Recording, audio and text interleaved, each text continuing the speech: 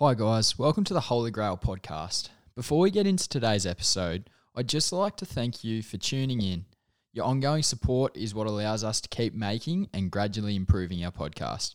It would be a huge help if you were able to give us a like and a follow at the Holy Grail Podcast on both Facebook and Insta. Click subscribe and maybe even leave a review on Spotify and Apple Music, and share an episode with a mate who you think might enjoy having a listen as well. That would be so greatly appreciated. If you keep getting around us, then we can keep getting around you and staying in your ears. It's a bit weird, but it's all right. All right, thanks guys. Let's go.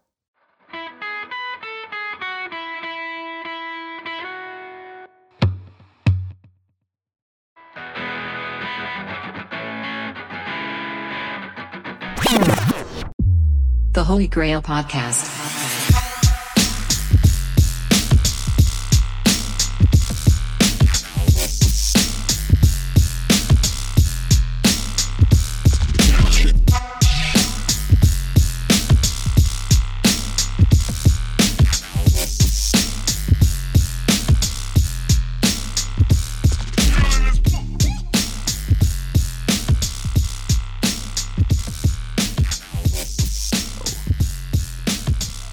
Welcome to the Holy Grail Podcast, where you come to listen to shit pub chat and amateur analysis of all your favourite sports from two blokes who played a bit of one's country footy as kids and have a couple of fourth grade cricket premierships under their belts. My name's Tom, and as always, I'm joined by my best mate, Bailey Parker. How you going, mate? I'm good, mate, and I'll tell you what, I'm really excited to get into this episode, especially after that intro that just brings back so many memories of fourth grade cricket premierships. God, we are just the kings of amateur sport, aren't we? Oh, I mean, we were playing fourth grade, which is, it's objectively pretty ordinary standard. But I tell you what, regardless of the standard, it's pretty fun when you're winning all the time. Well, I tell you, when I think back, I think, beating some young juniors, some young 14-year-olds that have come up to fill with their old man who can barely hold a cricket bat straight. It's not really fair, but far out it's been fun. And we make a good time out of it. When you're playing 3 60-year-olds and how many else do you need? 8 kids who are aged between 12, 13 or 14. You're It can be pretty easy to roll them for 36 and then get those runs in 3 overs. But look, that just means you're at the pub by... What was our best ever? I think I was just about to ask. I'm pretty sure our best ever was like 2:04. And we started... Yeah, I was going to say like 2:02 or something. I reckon we didn't start until like 12:30 one day. Yeah, because everyone was always hungover and late. Yeah, and I think that we ended up... I think we were at the pub punting by like 2:05. So we'd knocked them over and made their runs, plus breaks, and like time to get everything ready. It was, maximum an hour and 15 minutes. Good days. Good days. They were the days, weren't they, mate? And hopefully we can scavenge up a few of the boys again and go back to back. But look, mate, I'm no person to gloat about premierships. I haven't won a footy one yet, and my only ones that I've won are cricket ones, and they've been in bottom grade. So yeah, I've won a couple of junior ones, second grade bloody Brocklesby and district one or two of them with Oaklands, and then a couple of fourth grade ones. So look, it's not exactly winning the Ashes, but we might not even be able to win that anymore either. So look, you take what you can get, don't you? Yeah, exactly right. And I'm just excited to break down some more sport. Have you guys listen to us again and give us your thoughts about how ordinary we are at our job. But I'm looking forward to it. Absolutely. And for the first time, excitingly, we get to plug our new major sponsor, Gage Roads Brewing Company. So shout out to Mick, who's hooked us up with some beers and merch, which is incoming. Oh, I'm hoping. I've got my fingers crossed. Yeah, it's only we've only agreed to it over emails thus far, but look, we're putting all eggs in the Gage Roads Brewing Company basket, and Luckily for those winners of both our AFL and NRL prediction competitions, which we covered AFL last week, I guess we'll get to the NRL at some stage later on. Yeah. They all have a delicious 6-pack of single fin summer ales heading their way. So that's exciting for them. And now, Parks, it's early October, yeah? Yeah, it is. Daylight savings has just clicked into gear, which, look, I'm loving the start of. The days are getting longer, the sun's getting brighter, and summer is undoubtedly in the air. It's inbound. Now, what are some of your favourite summer activities, Parks? Well, to name a few, firstly, we've spoken about it before, winning 4th grade flags. Yeah, that is good fun. Saturday afternoons at the beach, and hanging out with my mates. And you know what? There's something that always seems to bring that all together and make it fun, and that is beer. Beer seems to make, and I tell you what, the single fin summer ales, you don't miss out on any quality there. They are top notch summer ales, and they're exactly what you need on a 40-degree day where the wind is even hotter than the sun, and you've just got rolled a team for 36. You think, shit, I'm thirsty. Yeah, this is exactly what you need. And they're a genuine summer thirst quencher. Let me just read something out. So I was just going through, the Dan Murphy's reviews. Mm-hmm. So I was just going through, and there's a 5-star review here from a bloke named Keith. No idea who Keith is, but Keith just would be a ripping bloke, of course. Oh, you can just imagine. And look, if Keith's getting around the single fins, then I reckon you probably can too. He said, a terrific beer for a hot day, a really tasty brew, which is such a good alternative to the well-known brands. A very unique beer, slightly hoppy with a whisker of citrus, but still offering a sharpness. Whatever the fuck that means, I think he says that it's a nice beer to sip on when it's sunny. Yeah, look, I like just putting beers back like the next bloke, but if you really want to enjoy your beers, you can't go past the single fins, mate. We're lucky enough that our current football club, the Wollongong Bulldogs, are also in the pipelines with, or they have got a little bit of a sponsorship going with Gage Rads Brewing. And we've been blessed to be able to, just after we finish a game, blessed to be able to just run over to the canteen, buy a couple of cans of single fin, and gee, they go down a treat, don't they? Yeah, couldn't agree more, mate. All right, enough of being a sellout. Don't come Monday.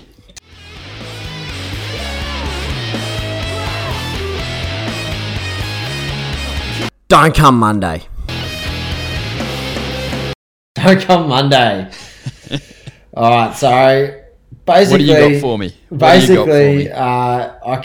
I can only concur with what you've got so far. But my biggest one, and it could be my saddest one, to be honest. But don't come Monday, Gladys. She's gone. Poor She's Gladys. out of here. And half of the New South Wales government, to be fair.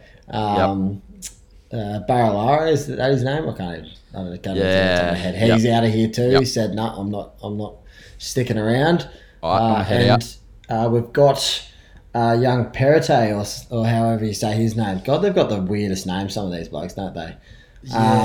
He's taken up the spot, and there's a bit of controversy getting around about him with his conservative right-wing opinions. Look, I'm not going to get too stuck into politics. At the end of the day, we're a sports podcast, and no one really gives a shit. If you want to listen to politics, head on over there. But yeah, Gladys, she's thrown in the book. She's thrown in the towel. Said, "Nah, I cannot stick around anymore." There's a few allegations. I'm not going to go into that either. But she's out of here. Just when the going was starting to ease, it wasn't so tough anymore. See you later, champion. Yeah. Oh, it's an interesting one. I feel like I've had a lot of I don't know, almost disdain for Gladys over the time. It started with all the shutting down of festivals there a couple of years ago, and then this whole thing was an absolute balls up, clearly. Yeah.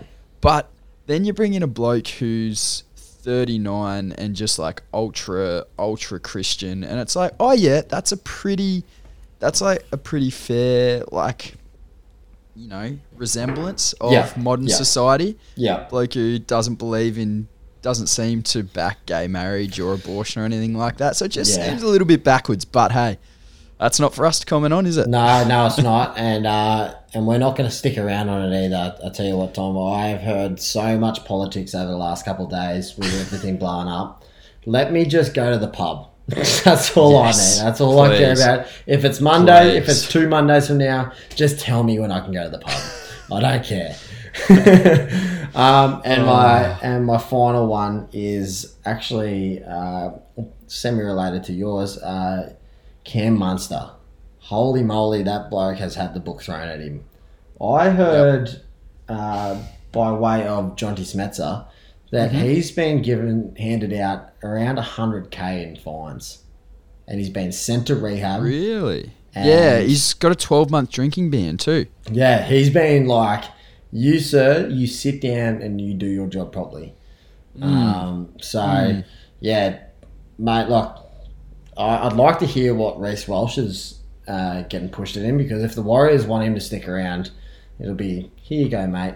Just come back here. We'll give you a cuddle. It's all going to be okay. We'll give you a pat on the back. Just don't do it again. A little slap on the hand. Yep. And Cam Munster has copped the full force. Now, just while we're on this, he has copped the full force, no doubt. However, I do have a couple of things on this. So the Storm's CEO has come out and essentially said that white substance that was in those videos, boys don't know what it was. They were too drunk to remember, and they just have no idea what that was. So I've got the exact thing here. Give me one sec. You're right. The Storm's official position is that none of the 3 players can remember what the white substance on the table was. No, I don't believe they were drug tested, Rodsky said. And blah, blah, blah. Yeah, but essentially, they just said, nah, sorry, the boys were just too pissed that they just couldn't remember what it was. They claimed they couldn't determine what the white substance was. So, look, that's a hell of a wool pull, if ever I've heard it. But, look, so Munster has got the book thrown at him, but at the same time, I reckon Melbourne might just be looking after him a little bit at the same time. Oh, look, I think that in all fairness, you've got to look at it in the sense that these boys they just got no filter. Even, like, we'll talk about it later, the Penrith boys are still having a crack. So they should be. Yep. But they're all like, my mate Birdo is like going live on Instagram and just like showing everything. And look, you're having fun and doing stuff, and as long as you're not doing the wrong thing, do as you please. But wouldn't you think that the best idea would be just to, as you walk in the door, boys, here's a bag, put your phones in. The only form of photography that can happen in there is via a digital camera that you can wind up, take the picture, and then you have to wait 3 weeks until you take it to Big Double Kmart to get it printed. Yep. And then you go, I don't mind that. You've got 3 weeks to go, maybe there's some shit in there that I shouldn't print. The old Kodak film camera. The old, like the video or the photo of Big Cheese smoking, doing up a little bit of a microwave dinner for the boys. Yeah. So can't be having it. It can't be a bad idea, I would have thought, Tom. No, I think there should just be a safe at the front of at the front door as you walk in. Put it in, lock it up, don't touch it again. My last Don't Come Monday is a bit of a sad one. Obviously, the Bunnies went down. Congrats to the Panthers on it was a hell of a footy game, to be honest. And the Panthers came away with it in the end, but a couple of blokes not coming Monday back to old South, Adam Reynolds, Wayne Bennett, Gagai, and now Benji announcing his retirement this afternoon as well. So, look, bit of a sad one, but those boys ain't coming Monday. So, Rabbits are going to need to try and find... It'll be interesting to see whether they can go around again without those key figures around the club. I think that you guys are going to be... You'll still be competitive, but... Yeah, no, it was a sad ending to see the likes of like the greats that have played for the Rabbits over the past few years, and Wayne Bennett having such a massive impact on that club. And yeah, it's going to be sad to not have Benji Marshall in the game as well, which is, I think it was the right decision to make his retirement. I think that if he went round again, it was just it would have been a bit of a letdown. And obviously it would have been great too if he'd won a premiership. I'd actually like to know too, Tom, I wonder what one of the Penrith supporters, like a proper Penrith supporter, thinks of how Reynolds would have felt after missing that field goal. That conversion, sorry. Well, I think everyone who watched the game and knows anything about, like, Adam Reynolds, the Rabbitohs junior coming all the way through, making it, being a stalwart of this club, and then, look, being moved on. It's a bloody big call from the Rabbits, management or whatever. Yeah. But that's how it's playing out. And I think, it was almost the fairy tale there. It was ready, it was ready-made for him. But, in sport, the amount of times that a fairy tale ending happens is just so few. Exactly. And, look, he kicks that. Oh, I don't know. Tough kick right from the sideline. But he probably kicks that 80% of the time, if not more. I was saying I was sitting there watching it, and I was saying, he's going to hit this. He's going to nail it. This is dead heat, no worries. And it was coming, and then it just went, didn't turn right again. Have the hook. It did turn right again. And you got to keep in mind, it was the 6th minute of a grand final. You're on your last legs. He came into the game. He didn't kick in the prelim. He had that groin injury, so he's under that injury cloud. He had it all stacked against him, right up against the sideline. But I think just he's been such a good player, but especially he's been one of the best kickers in the NRL for the last decade. You could probably argue. I think we all just sort of almost expected him to kick it. But he missed. I think they had their chances as well. Definitely. I think that if you look back, before we get into it, we won't get into it now, but if you look back, the Panthers seemed to be in control for most of the game, and it was just that split moments that the Rabbits found something, they got through, and it was just that, like you said, that fairy tale ending that doesn't always happen. Like I said, I would like to hear someone actually state that they weren't in some position to be going, God, I hope he hits this.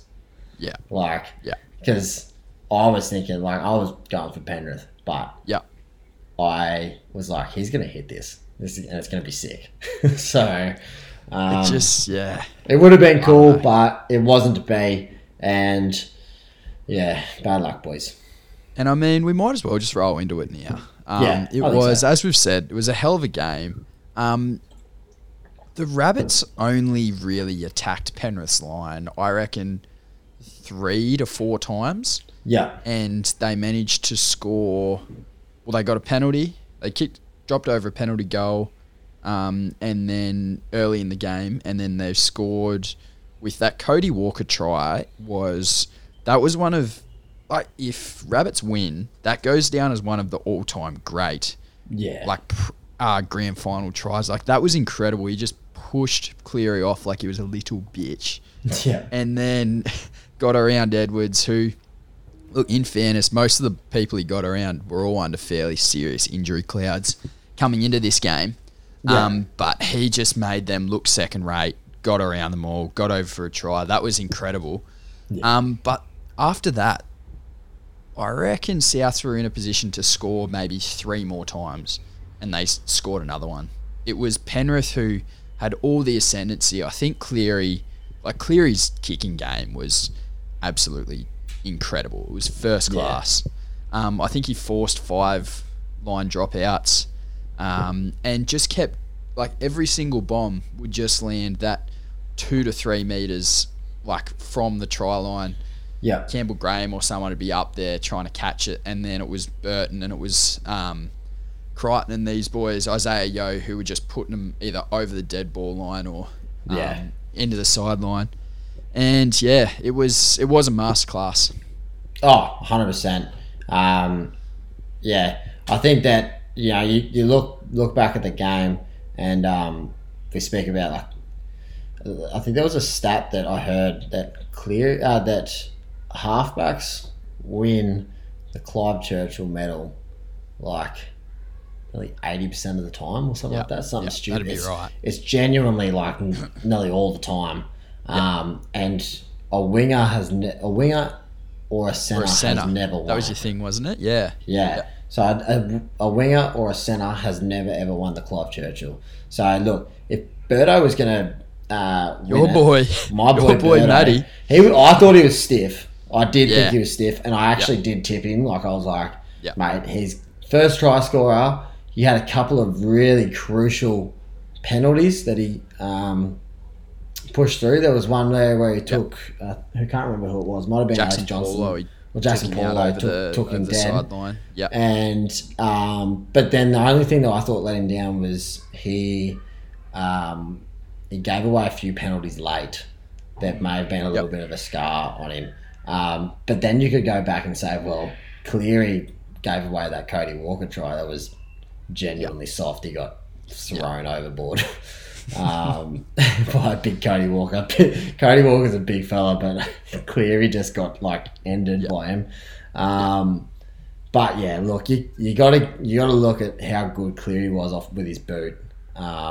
He was like always, he's bloody magical with that boot. So. And Souths, he just made it almost impossible for Souths to get out of their own end. And, obviously missing Latrell Mitchell, if Latrell plays, do they win? You know, you can talk about that as much as you want. They probably do. Yeah. But Souths back three in Jackson Paulo and their wingers especially in Paulo and Alex Johnston, they're great finishers. They're really speedy and they, finish off most of the chances they get.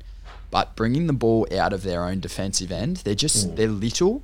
They don't have, and they were just getting monstered by the likes of Yo and the other Panthers middle forwards. Yeah. Whereas, and then Blake Taff as well. He tried hard. Don't get me wrong, but Blake they Taff just had couldn't a good game, I thought. Yeah, but they just couldn't get those half breaks. Whereas at the other end, To'o and Crichton were just so strong in their ball carrying. And they just make that extra 5 meters. They get that 5 post-contact meters every single time they touch the ball. Yeah. And they could just get out of their end really easily, whereas South just kept getting pinned in. And if it wasn't for Cam Murray, who came up, I think he had 51 or 2 tackles. He had 52 tackles and zero missed. 97 meters, 2 tackle breaks, a line break. He was huge, but they just couldn't quite break the Panthers defense. They just pretty much pinned them down their half and then kept them there all game. If you look too, if you look back on any Souths games, you'll notice that Alex Johnson and Jackson Paulo, when they are taking those deep balls, they do a lot of sideways running. Blake Taft did a lot of good forwards running, and I think that he takes the very meters for sure. Takes some meters. So does Dylan Edwards. Dylan Edwards does a really good job of that too. But Johnston just wants to run sideways all the time. And when you're catching it 2 meters out from your own line, there's no running sideways, otherwise you're going into touch. So that's something that probably hurt you guys is that kick in from Cleary that just cramped us up, and you could just never get past into a position unless you were getting penalties, which brings us on to our next one, is there were no 6 again penalties given in the whole game. Right. In the whole game. The whole game. There was not one. Correct me if I'm wrong, because... That's probably right. I do not remember seeing a single 6 again. I've heard someone else say that they didn't see one. Which, look... It was a great game to watch, and I thought it was great. But where's the fucking consistency? The whole 100%. Of the finals, it just built off penalties given for 6 again tackles. Yet and ruck infringements. Yet when you get into the big dance, you won't blow it. It's where, what do you think? What are your thoughts? Well, I totally agree with you. It was just like we said last week. And Jai Arrow also, he came on off the bench for the Rabbits. Yeah. His first run, Vili kick out. Like, it was accidental, but it was a swinging arm straight to the head. Yeah. And then I think Arrow initially passed his HIA test, and then after half time he was ruled out. So also that was a huge loss. Like, he was so good last week for the Rabbits. So he was a huge loss to their forward pack as well. But like, is it Jared Sutton? He was really like, he didn't want to give that a penalty. He was like, nah. Like, initially he's like, no, that's all in the tackle, no worries. Yeah. But like, if that happens during the season, Kikau probably gets 10. Now, I don't agree. I don't think Kikau deserved 10. It was accidental. And look, that's footy. Yeah. But it's like all season, that would have been 10 in the bin probably. Yeah, 100%. And it just seems today they just changed the way that they want to ref the game. It's probably better. It probably makes for a better spectacle. But it's just like, well, if it makes such a good spectacle, why change? Yeah, why not do the whole season like that? It's just weird. Yeah, I completely agree with you. It's just the consistency that concerns me. It's like you said, the kick out didn't deserve to be put 10 in the bin. It definitely deserved a penalty. But even there was some consistent chat about in the commentary, and this will bring me on to our next point, the bias in the commentary. But they're talking about how the rule doesn't make sense and that it shouldn't be that way. Like, it's a stupid rule and stuff like that. Yeah. It's like, fuck me, sort your shit out, NRL. Or is it like people don't understand the rule completely? Like, is 6 again just something that we're pissed off about because we're not completely understanding of the rule and how it should affect the game, or something like that? But what I wanted to speak about is the bias in the commentary. That penalty not the penalty, but it was Reynolds kicked the ball. Jai Arrow. Oh, okay, yeah. No. So this is when Reynolds kicked the ball. I can't remember. It might have been. I can't remember.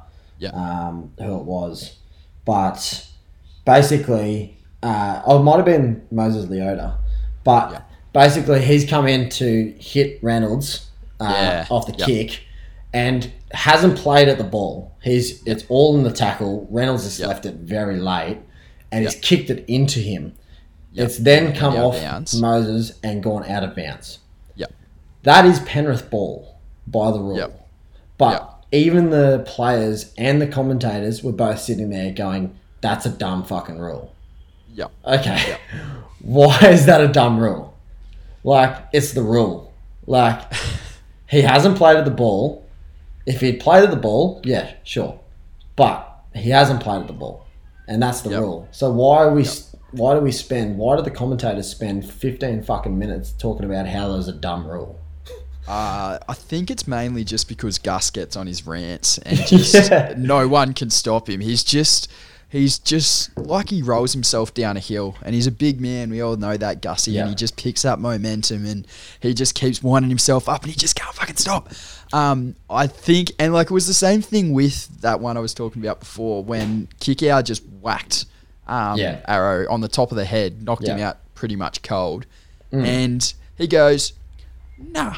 No way. That's just that's not a penalty. Yeah. He didn't even hit him high. He barely touched him. And it's like, Jai Arrow's this huge dude, and he's just laid out on the ground holding his head because he's been pretty much knocked out by Vili Kikau. Yeah. And it's like, man, clearly he did hit him on the head with a decent amount of force. But, and it's just, I'm all about, having an input and controversial statements that it kind of it invites home viewers to kind of get into it a little bit more and have their own kind of conversations rather than that dry, they're told to whoever. It's, you know what I mean? It's great to hear, but bring up the topic, say what you think, and then fuck off. Like, they spent genuinely 15 minutes of the game where important shit in the game was happening, and they were just talking about this stupid fucking penalty, which is not against any rules. It is the rules as it states. And if you think it's a dumb rule, great. But it's not going to change you talking about it for 15 minutes. And what do you think about that rule? Do you think that should have been penalty ball? I don't really know. I don't know. I feel like just any game that's... So in AFL, because there's no review system, it's sort of down to just like interpretation in the moment. And it's just like, if it goes one way or the other, then that's just the way it goes. And then you just move on. Yeah. Whereas with like most other sports now, like English, soccer's got the VAR and rugby's got the bunker. Because you slow everything down, you look at it so perfectly and like every little tiny nitty gritty bit. Yeah, it's gonna come up with like there's grey areas in every rules, and so at the end of the day, like no one really knows, and like it doesn't really matter. But if it's just like, yep, that's the decision, play on, then you don't bother talking about it. But because it's got captain's challenge and all this sort of stuff. Yeah. I don't know. So I just kind of like that about AFL. As an AFL person. Yeah. It's kind of... And there's no time to dwell on the decision. I think that's what I'm trying to say, yeah. You basically like, if it goes out of bounds, you've got to get to the contest because it's happening. Yeah, for sure. It's not waiting for you to talk to the umpire. It's happening. Yeah. And I like the fact that, that doesn't have an influence on the game. You don't need to organise scrums and because that's where it happens is when you got time. And you got time to go back and look at it. Yeah, for sure. Of course, too, as well.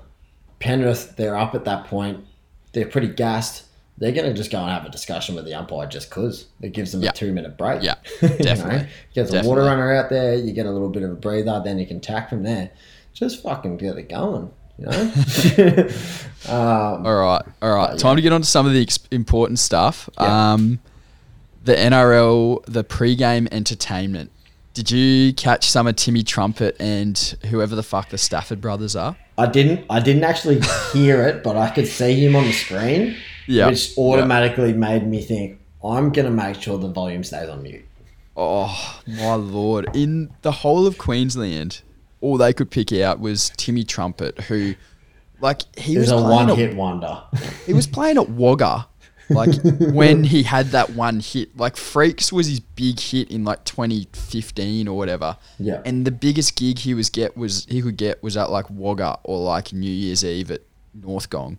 Like, it was a big, it was a big song. Like, it was massive. But, like, what the fuck has he done since? And who are the Stafford brothers? Well, as I've got down here in our notes, the Stafford brothers must be so good. I've honestly never heard of them. They must be so good that they had a 5-minute set and they played the majority of that 5-minute set was the Fatboy Slim Right Here, Right Now song. Obviously, they're DJs, so they can just press play on whatever they want.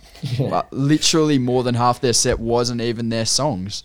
So I just don't know how they even are a thing. I don't know who they are. What did the Hello Sport boys say? They said, why doesn't Timmy Trumpet just stand behind the decks, plug his iPod shuffle in, and then bobble a bit?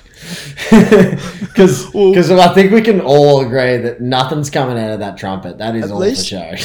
At least he gets up and tries to put on a show. The Stafford brothers just stood behind the decks, pressed play on the Fatboy Slim song, and then just did a little bit of raving behind it. Like, a little bit of fading. That's the easiest paycheck you're going to ever pick up. Jack Kelly was doing that in my house a little while ago, and it was sick. And don't get me wrong. And he wasn't getting paid. All he was doing, I think I might have shouted him a beer, and it would have been a hot Carlton Dry, if anything. Yep. So, and when you compare that to the NFL, who have just announced that their Super Bowl show is going to be Dr. Dre, Snoop Dogg, Eminem, and Kendrick Lamar, and Jay-Z's Rock Nation is going to be directing the show. It's like, I'd probably take Timmy Trumpet and the Stafford brothers for sure. Yeah, I think so too. I don't know who any of those people are that you just mentioned going to the NFL. No, neither. So, I'm all about Timmy Trumpet. I guess. Yeah, I think so. They must be. It's a good platform for them to get out and about, I think, and promote their brand, just like we are. So, good luck, guys. Good luck with the big show. And then the whole night was topped off, clearly, with just Brian Toto being the big cutie. We love him here at the Holy Grail Podcast. Yeah, we do. He just made us love him a bit more. I was feeling really down in the dumps that Souths didn't quite get it, but it did put a little smile on my face see Brian go up and propose to his girlfriend. And it was just nice to see. It was great to see Toto go and purchase a $10,000 ticket to get weird with the boys for a week. Baby, this is how I'm asking to not talk to you for the next 4 days. I actually think he behaved himself a little bit, Brian. I think he looked after himself a little bit, like going through everything. You don't actually see him pop up very much, and I think he's just such a good looking dude that he kind of just looks normal in all of his photos. Yeah. Oh, he still LJ. Looks so good. And that little, most photogenic man ever. He could be like so sideways, and then camera flash, bang, he just looks so looks good. Perfect. Gee, didn't Brian look good with that flowing hair and then just a little bit of blood flowing from his left eye? Just like, he looked like a genuine warrior. Yeah. And God, he looked good. Gave the missus a good hug and a kiss and wiped all of his blood onto her face. Yeah. I'm pretty sure I was following him because I was just interested to see like what the Penrith boys were up to. Yeah. And I think they might have had a couple of days to themselves, and then the wives and girlfriends have joined in the last couple of nights, or the last night and today or something.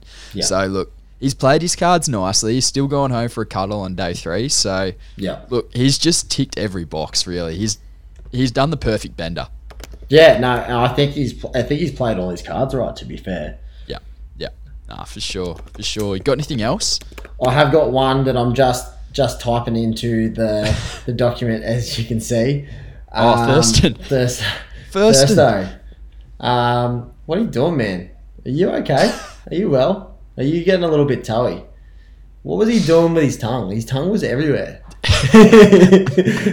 And the mic. You got one job. Just put the mic in front of the bloke who's just won a premiership. In front of Isaiah, he's just looking up at him with gazing eyes.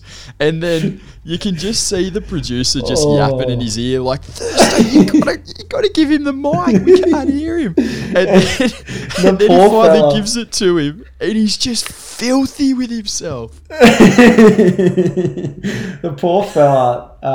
Look, I think he's been put under the pump a fair bit this season, and he loves it. I think he loves being a part of the commentary team, and he just loves getting around the boys. I think he loves getting around the boys, but Jesus, the poor fella might have had a couple microwave dinners with Cam Munster, Reece Walsh, and Cheese before coming on the interview. He was in all sorts. He just like tongue out, licking his lips, and it was like a lizard. It was just going everywhere, and big blinking eyes, not putting the mic where he needs to. Oh, poor fella. I feel for him because I reckon that would have been, fairly intense. It's like, quick, go grab him, and there's just like a lot going on, but. Yeah. The dude was so toey, just thinking back to when he won the premiership with the Cowboys. He was just hyped.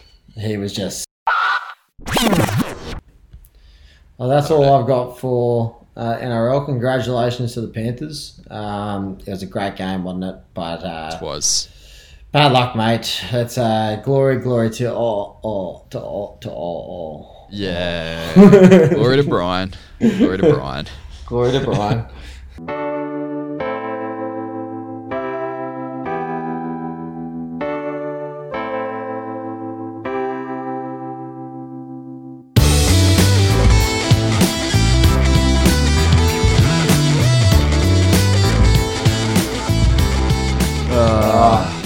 All right, cricket.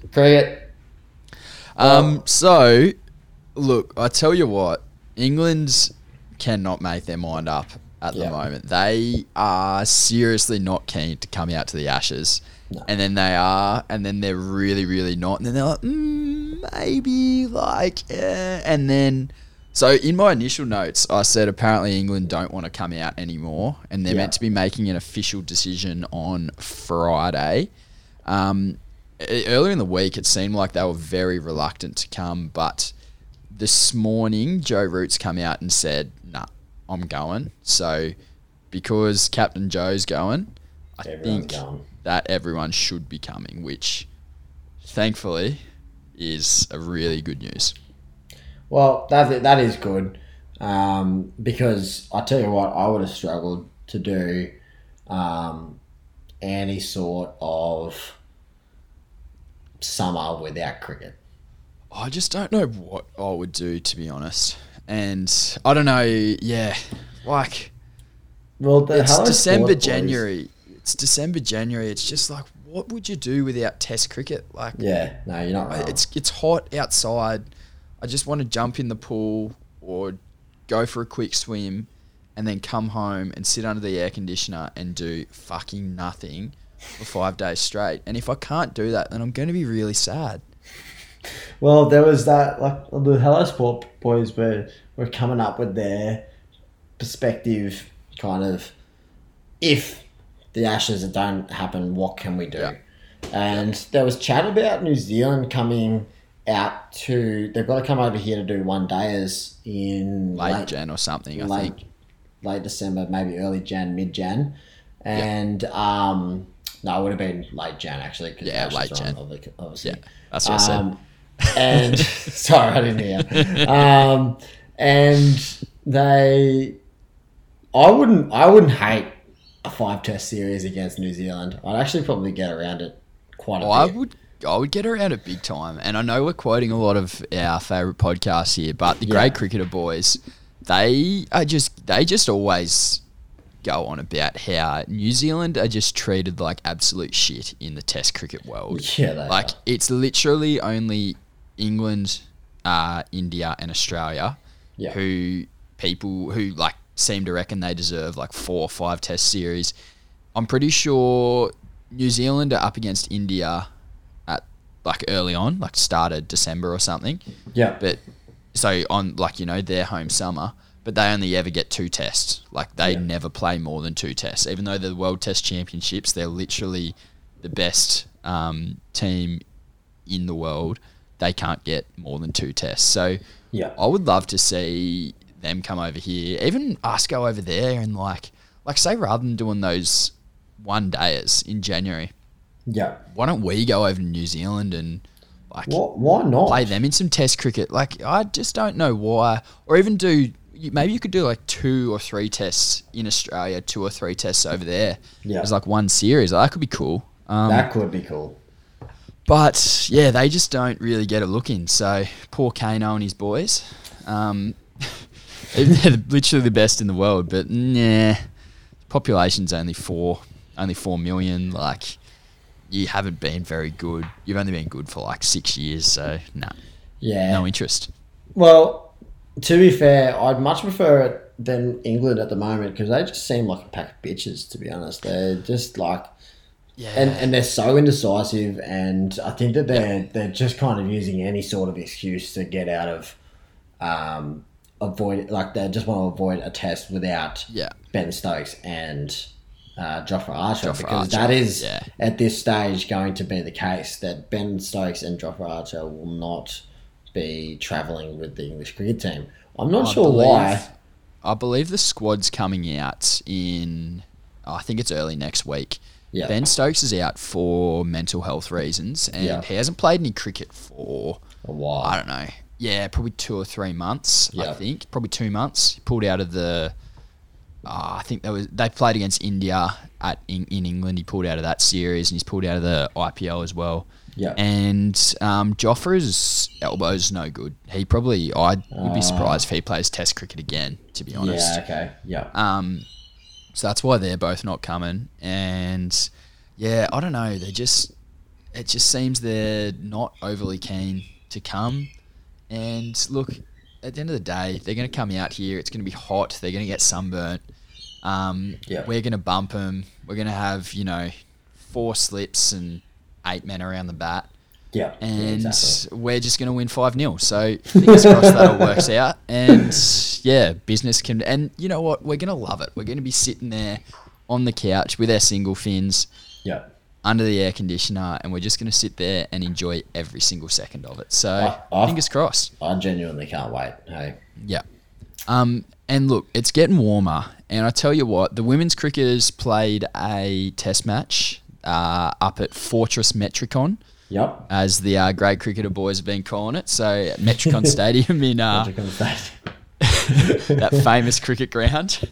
Yeah. And yeah, it's absolutely pissed down, and they played out what was really a fairly boring draw. India were ahead the whole game, but there really wasn't any chance. They only played 4-day tests, and pretty much more than a whole day was washed out. So there was no chance for a result. But I tell you what, it was great to see Australian cricketers in their full whites with baggy greens on out on the field again. Like as soon as the footy finishes, like the second the AFL finishes, I can get around the NRL grand final a bit. Yeah. But now I'm just lost. I've got no sport to watch or follow. So seeing those sort of pictures just made me feel really good. Yeah. Yeah. Can I just comment on the women's cricket just quickly? I don't want to be super aggressive here. You want to be very careful what you're saying. I want to be very careful what I'm saying. But why the fuck does India just want to draw tests?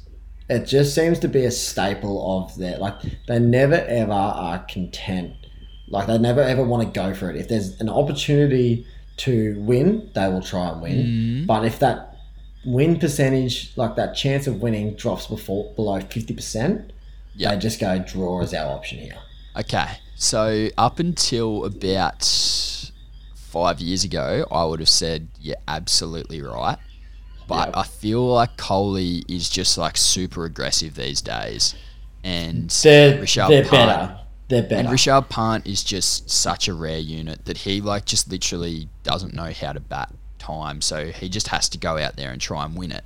Yeah. And so I feel like the men have started going for it more recently. The women have they've just got that. There's a little bit of lag time there. Yeah, I agree. Yeah, but that's fine. Look, give them a few years, and like, here's a story for you. So Shafali Verma, who is one of India's like gun opening batsmen. Yeah, she's only like 17, and she's literally one of the best openers in the world. Yeah, when she was like 10 or 11, she had to pretend to be her brother so that she could play a game of cricket. So she was literally only playing like in the backyard and had to fake who she was to be able to get a game of cricket. It's so grim. India are now sort of starting to like realise that there's a little bit of value in women's cricket. Like we can at least let them play. If we let them, like once that sort of starts happening, they're just going to get very, very good very, very quickly. Yeah, exactly right. And look, they'll be very hard to beat then. Very hard to beat. Hopefully we can just keep Alice Perry around and she just dominates like she has been, because obviously she became the first Australian cricketer for both male and female to take 300 wickets and score 5,000. It's 5,000, isn't it? 5,000 runs.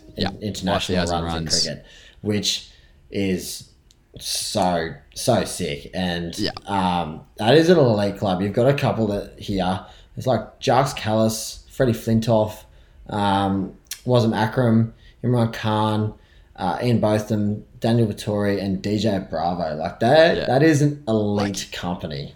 Holy moly. Genuine elite company. They're pretty much like all of the best all-rounders ever are pretty much in that group. And so, that's an unbelievable effort from Elise Perry. And you got to remember, she was playing for Australia in the soccer at the same time for about 4 years there. So, look, I'm pretty sure I still do have her. I got a photo with her once when I was like 16, 17, and I've still got that as my Instagram profile little icon. So I have seen that. Big love for Pez. So yeah, congrats to her. Yeah, and then back to the men's cricket. I think that's a wrap on the women's. Yeah. Back to the men's cricket. So pretty much the only good thing happening in Australian cricket right now, because unlike the Poms who actually play a fair bit of cricket, Australians have pretty much just stopped playing any cricket. Yeah. So if you're not playing in the IPL, you're not playing. And currently Glenn Maxwell is literally the only person going all right. So he has been killing it for the Royal Challengers Bangalore, RCB. So he's on Kohli's team. And he's got AB de Villiers and the like. So they're not a bad little group. And he scored, I don't know, heaps of runs. He's averaging over 40 at a strike rate of 105, and his last 3 digs have been 57, 50, and 56. So he's going very nicely, which is really good because, as we talked about last time, the World T20 World Cup is only, I think, 3 weeks away, and currently Maxi is literally the only player who's playing. So, yeah, look, it'll be interesting to see how we go there, but yeah, there's something for you. We'll take it, yeah. And yeah, last little one then. Victoria and New South Wales, they officially can't play anyone else in the Sheffield Shield. Yep. So they're both locked in Victoria and New South Wales. But so they've decided that they're going to just play a few little intra-club matches, essentially. They're just going to play each other 3-4 times before Christmas. So, yeah, there's that too. Thank God, because I don't have any interest in watching WA South Australia. None whatsoever. The only reason that I would consider it is if Sean Marsh was putting on a batting clinic, and then I'd kind of drop in, watch 20 minutes, and then be bored. Yeah. Cameron Green with his tall runs is somewhat interesting too. Yeah. But, like we've stated before on this podcast, Tom, tall runs are weird runs, and I love Cam Green, but I'm still just slightly uncomfortable in that situation, and I think that I just need to ease my way back into it, okay? Put him in some green and gold on the Australian tour in front of England, just smoking them down the ground. Absolutely. I'm all about it. Yeah. Let's move on to Union, Tom. You've got a bit of a write-up here, and I'm going to take the reins here because I have not watched a single Skerrick of Union. Yeah, so it's actually near impossible to watch a single Skerrick because you would have absolutely no idea that the Union was on. No, they had their time slot for the weekend was something like 5:30, 6 o'clock kickoff on a Saturday evening when there's literally no other sport on. The AFL's finished, the NRL Grand Final's the next day. And there's got a clear time slot.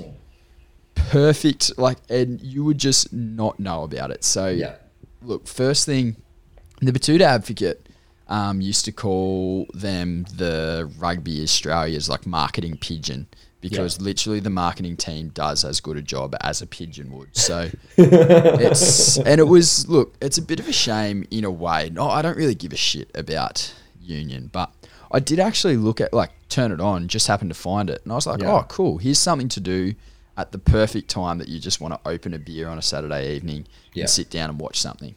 So sat down, watched it. The Wallabies won 4 on the trot, which is the first time, I don't know, in years because they've been shit for so long. They beat Argentina 32-17. It was an understrength Argentinian side, though, because I think there was 5 players and 2 staff members just decided to take a little day trip down to Byron. So they're based on the Goldie, and they just decided to take a little day trip.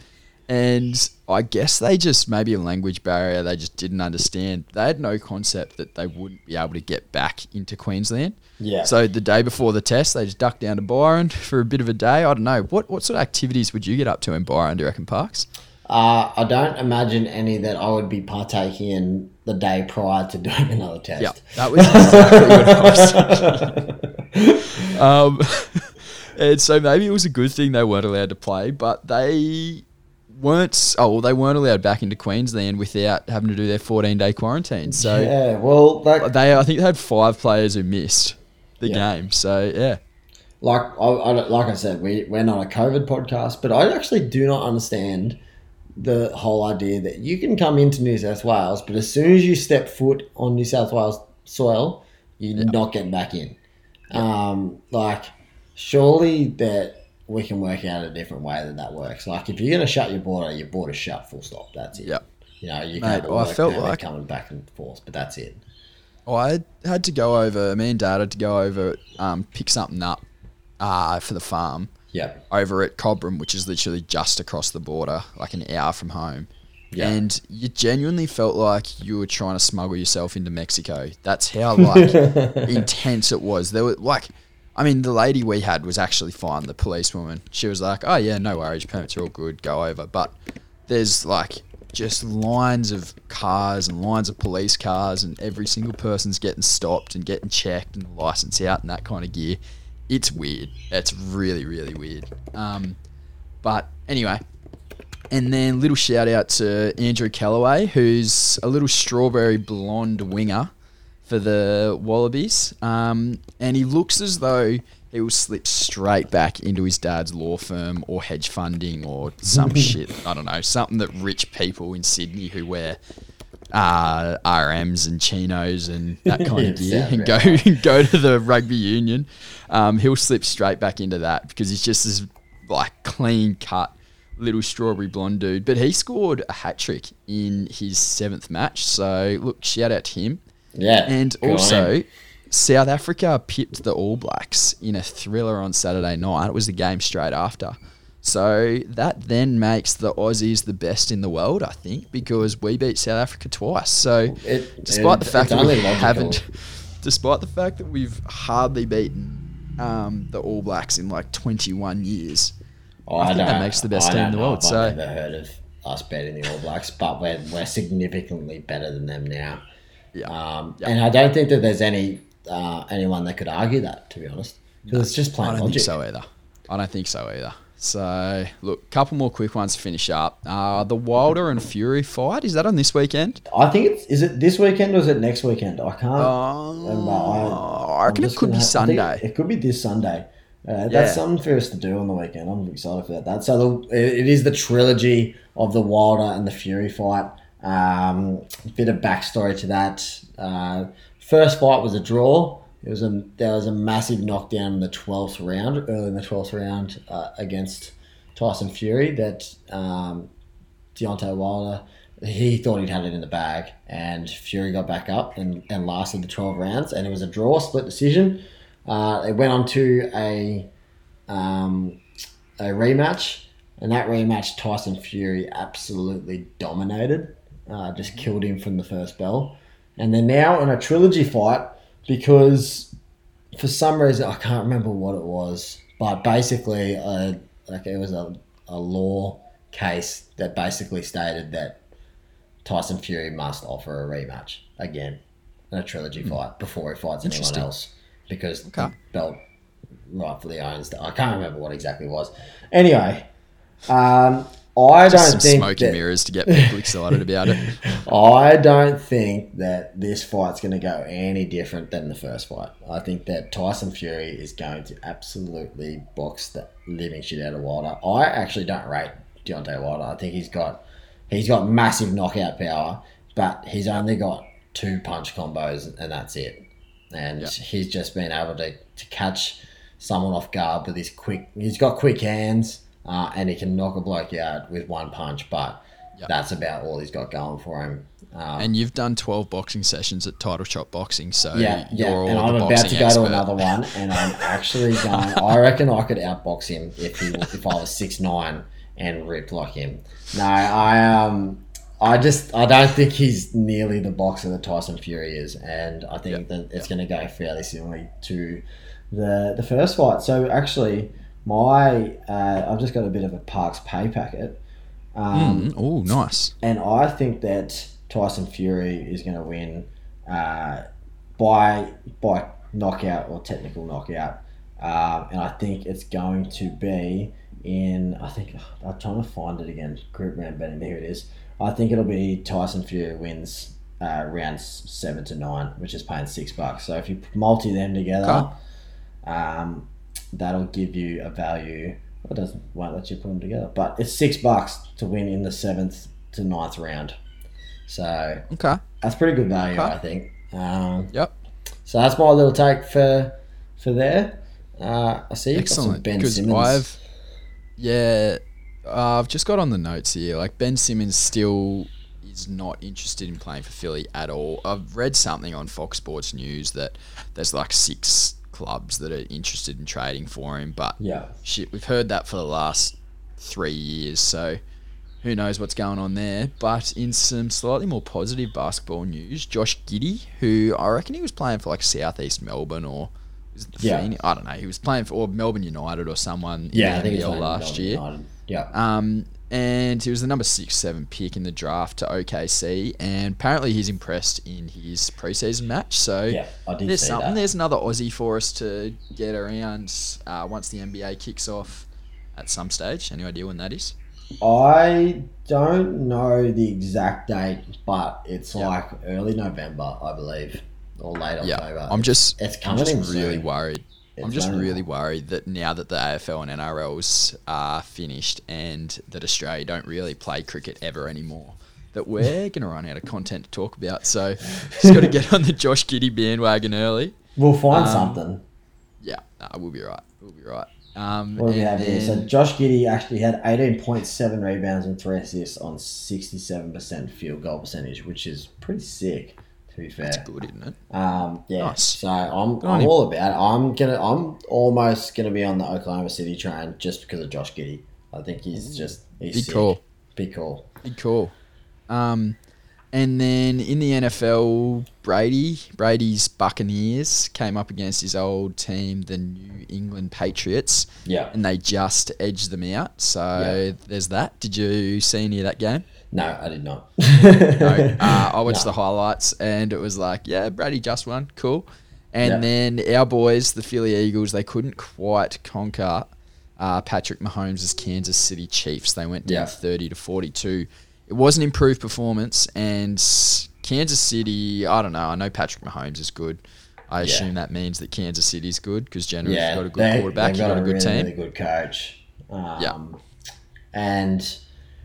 look, there's a lot of talk that I've heard out of NFL kind of talk shows and stuff like that. Philly, they're writing Philly off. They've said, Philly, they suck. They are terrible. Don't touch them. Don't look at them. Blah, blah. Stop writing the boys off. They're going to come. They're coming. They're going to hunt a few teams down. They're going to catch a bit of momentum. Look out. Yeah. And now that there's no NRL just and need no to keep backing AFL, and cricket's looking bleak as, NFL is on the cards. It is. I can't even... There's not even any Sheffield Shield going on. I can't do anything with my days. It is terrible, isn't it? That'll be right. I might actually have to teach. Oh, God.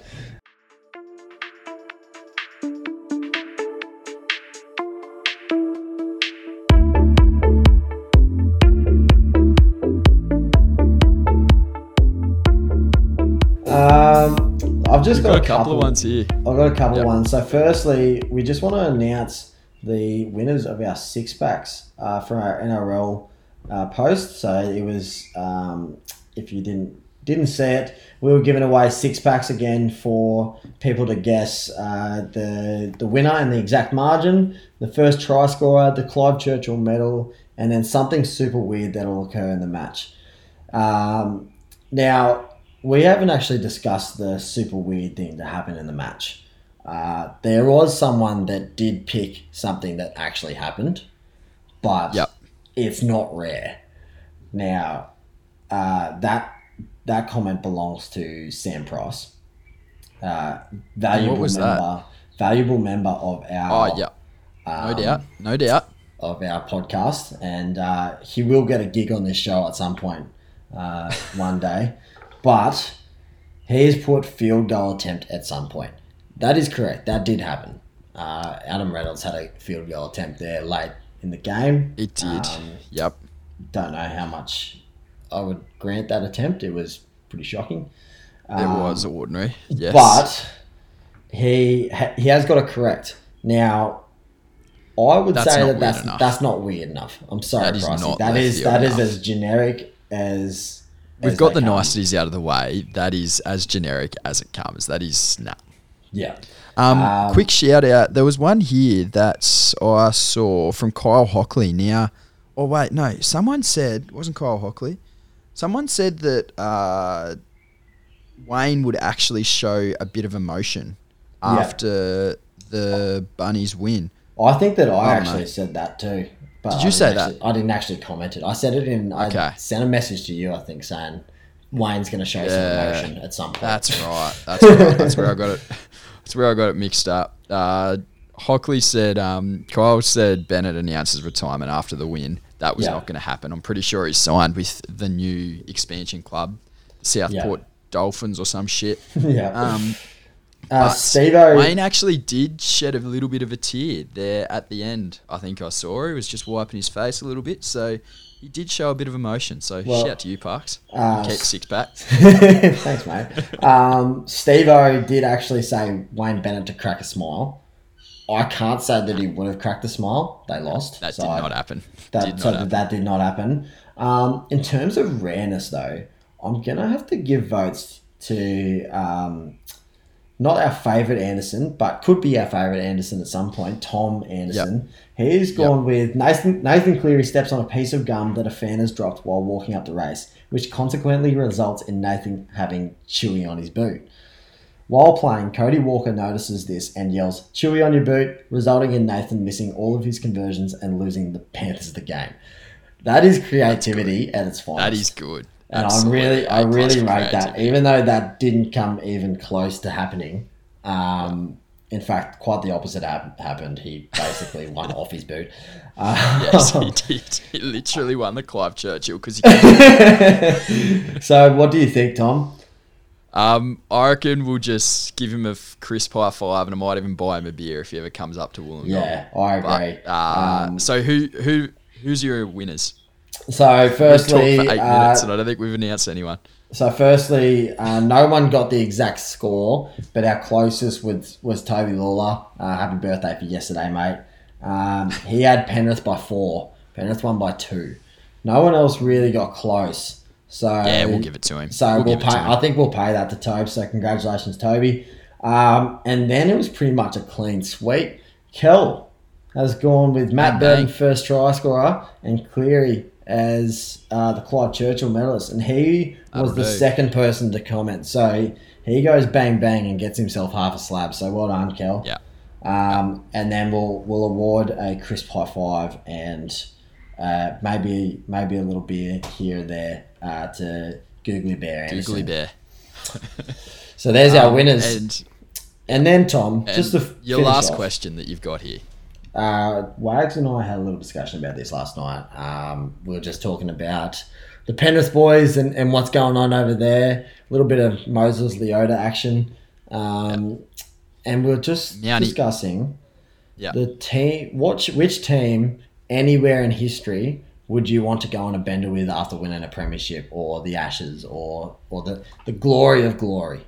Who would you go with? Firstly, strong shout out to the Panthers. They look like they put on an absolute partying clinic. It looked really, really fun, and they were doing some Mounty bopping there on the beach somewhere, listening to 1-4. There was heaps going on early Monday morning. So, look, shout out to them. They really put it on. Mounty bopping on Monday morning is what I've actually titled the thing. And for those of you who might know what the Mounty bop is, I'll have to bleep a couple of things out here, but Urban Dictionary says that it's a hard dance move created by Australian drill rappers 1-4 that come from District 27, which is the Mount Druitt district, apparently. Yep. People that do the Mounty bop are most likely sick or hard in the car. And how you used it in a sentence is, did you see that man doing the Mounty bop? He's a sick I'm sure sounding nothing like my voice, but that's how Urban Dictionary have summed it up. So quick I'm shout sure out you can to, imagine what's going on there. Yeah, quick shout out to the Penny Panthers boys. Look, hard to go past Joey and Matty Johns. Very late 90s, 90 2008 and 2001 or something. They won their two grand finals with Newcastle. Yeah. Like, literally stealing Daniel Johns, the lead singer of Silverchair at the time, who was like Silverchair were huge, and the two biggest things coming out of Newcastle at the time were Silverchair and the Johns brothers. Yeah. And Andrews literally rocked up to his house, broke into, like, he's trying to climb through Daniel's window because he lived just up the street. And then Daniel's mum comes around and is like, Andrew, what are you doing? Why? You could have just knocked on the door. And he's like, I'm sorry. Sorry, Mrs. Johns. I just came to pick up Daniel. I wanted to come sing for the boys down at Mad Monday, down at Newcastle Leagues Club. And so she's like, all right. Knocks on Daniel's bedroom door. Dan, do you want to come with Maddie and Andrew Johns down to sing at the Leagues Club? Yeah, okay. So they just literally stole him, took him down, and he played a few Silverchair songs down there. So I'd have to say those boys. That would have been something else. What about you? I am going to go with the early 2000s Shane Warne, Ricky Ponting, Matthew Hayden, Justin Langer era of cricket, where it was like frowned upon if you weren't doing heaps. I think bit of David Boone action, just around that, just like, you know, anywhere from 1980s through to like 2005 probably. Yeah, it's just prime time, because what actually sparked the discussion, Tom, was we were talking about Wags had the opportunity to have a beer or two with the Australian cricket team after they played at Monaco one time, and we were just going through a couple of names, and it just sounded dreary. You know, we talk about like Usman Khawaja. He doesn't drink because of his religion, which is absolutely fine. But you can imagine like having a couple of club sodas sitting there wouldn't be the chirpiest of blokes. And then just, you know, you can only really rely on the bowling quartet or half of that. Josh Hazelwood, country boy, he'd be a bit chirpy, have a few beers. Nath Lyon would be full of stories and a bit of fun to hang around. But the rest of them would be pretty weird, I would have thought. Yeah. And I thought it's just come from, like, there's the Savant boys, Labuschagne and Smithy. Like, I'm sure, like, as much as you'd love to have Schooner with them, like, it's not exactly Hayden and Langer type alpha games, is it? Or like chat would dry up quickly. Yeah, and like Gilly, universally regarded as one of the best blokes ever. Warnie just as your ringleader, like Warnie would just have that many levels, and he would just keep on keeping on. My back. And he would strap on my back. But I like the early cricket, and I think that, you know, they've taken away a little bit of that. Cricket's such a mental, like, personal game at times that, especially the competitive nature that it is at the moment, you've got to be at your tip-top condition, and drinking is just not an option. But I kind of miss that old school camaraderie. And you don't actually see, like, the AFL, they never post up anything that they're doing on a Mad Monday, or very rarely. You'll only see external people taking videos of them and stuff. I miss, as much as I think the boys should put their phones away, I loved seeing the antics that the Penrith Panthers boys have been getting up to. It was just a little look into the inner sanctum, wasn't it? Just that's these boys love doing what we love doing, but on a higher level. Makes them human. Makes them somewhat human. Hey, it's just like you surprise me on how athletic you are on a football field, but you do the same shit as I do. Why can't I be like you? But that's what I've got for you, Tom. We can dream. Yes, we can. Thanks, Parks. Thanks for hanging around. We will have an episode out hopefully earlier next week. We'll get it done on a Tuesday, and we'll get it out for you. We'll have it nice and consistent. We'll have more NFL content for you, I think. That'll be good. If that's what you're coming back for. Well, yeah. If you'd like to hear more Philly Eagles content, come around, stick around. If you've got anything you'd like us to talk about, send it through. We'll get onto it. We'll do our research and we'll give you our amateur expertise. That's the one. That's the one. Let it just flow over you. Let it dwell. But it's been a pleasure, Tom. Always a pleasure, never a chore, Parks. Righto, mate. I'll talk to you later. See ya, bye.